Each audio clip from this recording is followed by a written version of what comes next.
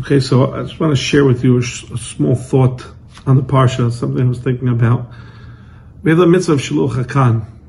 Interestingly enough, there's only 3 mitzvahs in the Torah that promise long life, and 2 of them are found in our very Parsha, Shiluch HaKan being one of them.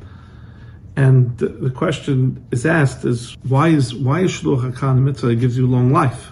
Think about this. What's the halacha when it comes to other animals? Do we have to chase away the mother deer before we take a baby deer? No. The halacha for the birds and animals are usually the same. Mekisu adam, by covering the blood when we shecht, whether it's an animal, whether it's a bird, it's the same halacha. So why by Shiluch HaKan? Why by birds? Is there a separate halacha? Why by other animals we don't find? The nature of animals and human beings is that we give birth to a child, and we see certain traits in that child. It looks like me, it has my nose, or it has personality like my husband or my wife, right? We see ourselves in our children, but birds are different. Birds, they give birth to an egg. They don't see the child.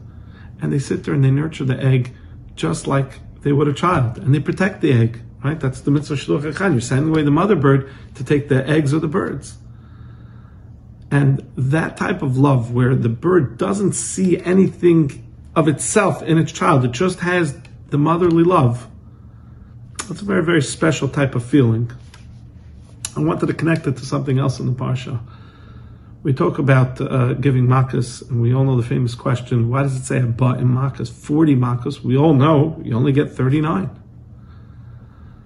So the D'var Yecheskel has a very, very interesting explanation, different than other explanations about why it's 39. No matter what level of spirituality we reach, no matter how hard we try to do chesed and we learn, and our biggest gedolim, our neshamas are always going to have something missing. We're always going to stand in front of the Rebbeinu Shalom scared what he's going to find, what pagam, what small thing missing that we didn't accomplish in our life. And the Rebbeinu Shalom says to us, that's not how I look at it. You're only getting 39. Really, you deserve 40. That says our Bar Makas, but you're only going to get 39. There's a special love that the Rebbeinu Shalom has. Yes, you have to get punished. You did something wrong. We have to cleanse our neshama. That's the way of the world. That's the way a parent deals with a child. But there's a special love that Rebbeinu Shalom has for Klal Yisrael, and we can compare that with the love that a bird has for its eggs, even before it's born. There's that special bond that's between parent and child. And if we remember the special bond, yes, we can be afraid of all the negative things, fire, brimstone, right? What's going to be, right? The Elul, Tishrei, Rosh Hashanah, Yom Kippur, Hashem, please forgive me. But the most important thing we have to remember is Hashem loves us, just like that bird loves the child unconditionally. Doesn't see anything of itself in it yet. But Hashem, He does see. He sees we have godliness in us. Hashem sees that. Hashem loves us. Pathway to Tshuva is already paved for us.